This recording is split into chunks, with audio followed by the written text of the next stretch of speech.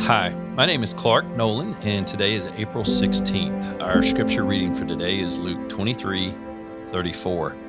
Jesus said, "Father, forgive them, for they do not know what they are doing." And they divided up his clothes by casting lots. Recently, a friend and I were discussing how easy it can be to give into temptation to sin when we are tired. He reminded me of a helpful acronym in identifying one's emotion while working through addiction recovery or just a personal battle with sin. HALT. H, hungry. A, angry. L, lonely. T, tired. My friend noted the value of reaching out to someone for prayer when we find ourselves in a halt state.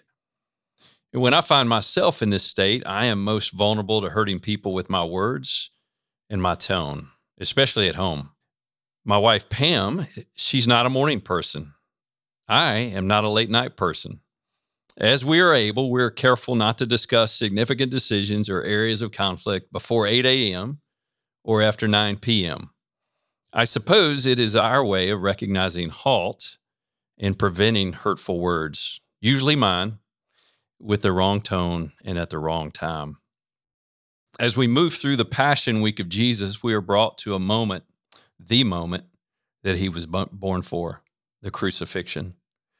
Jesus has been up all night in an unjust trial. He is physically and emotionally tired.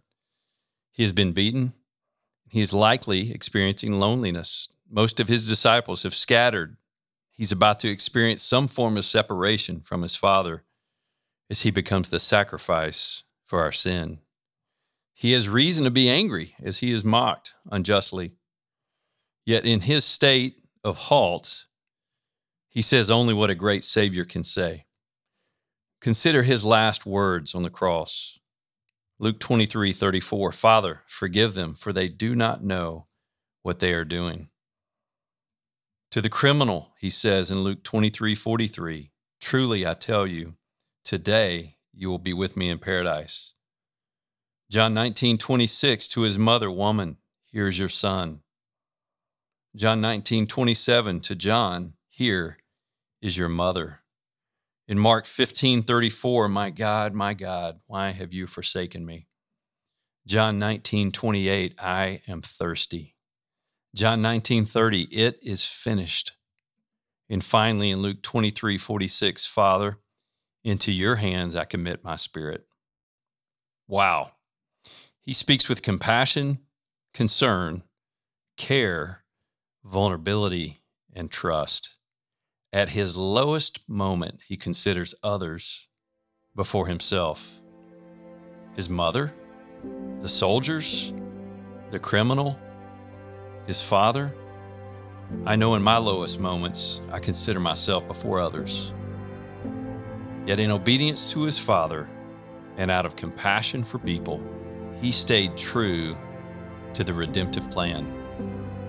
And while it is wise for us to consider halt as we face temptation, I'm grateful Jesus did not halt in his obedience as a sacrifice for you and me.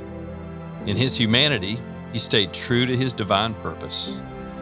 So let us look upon him in our halt moments and let the vulnerable compassion of Jesus be upon our lips.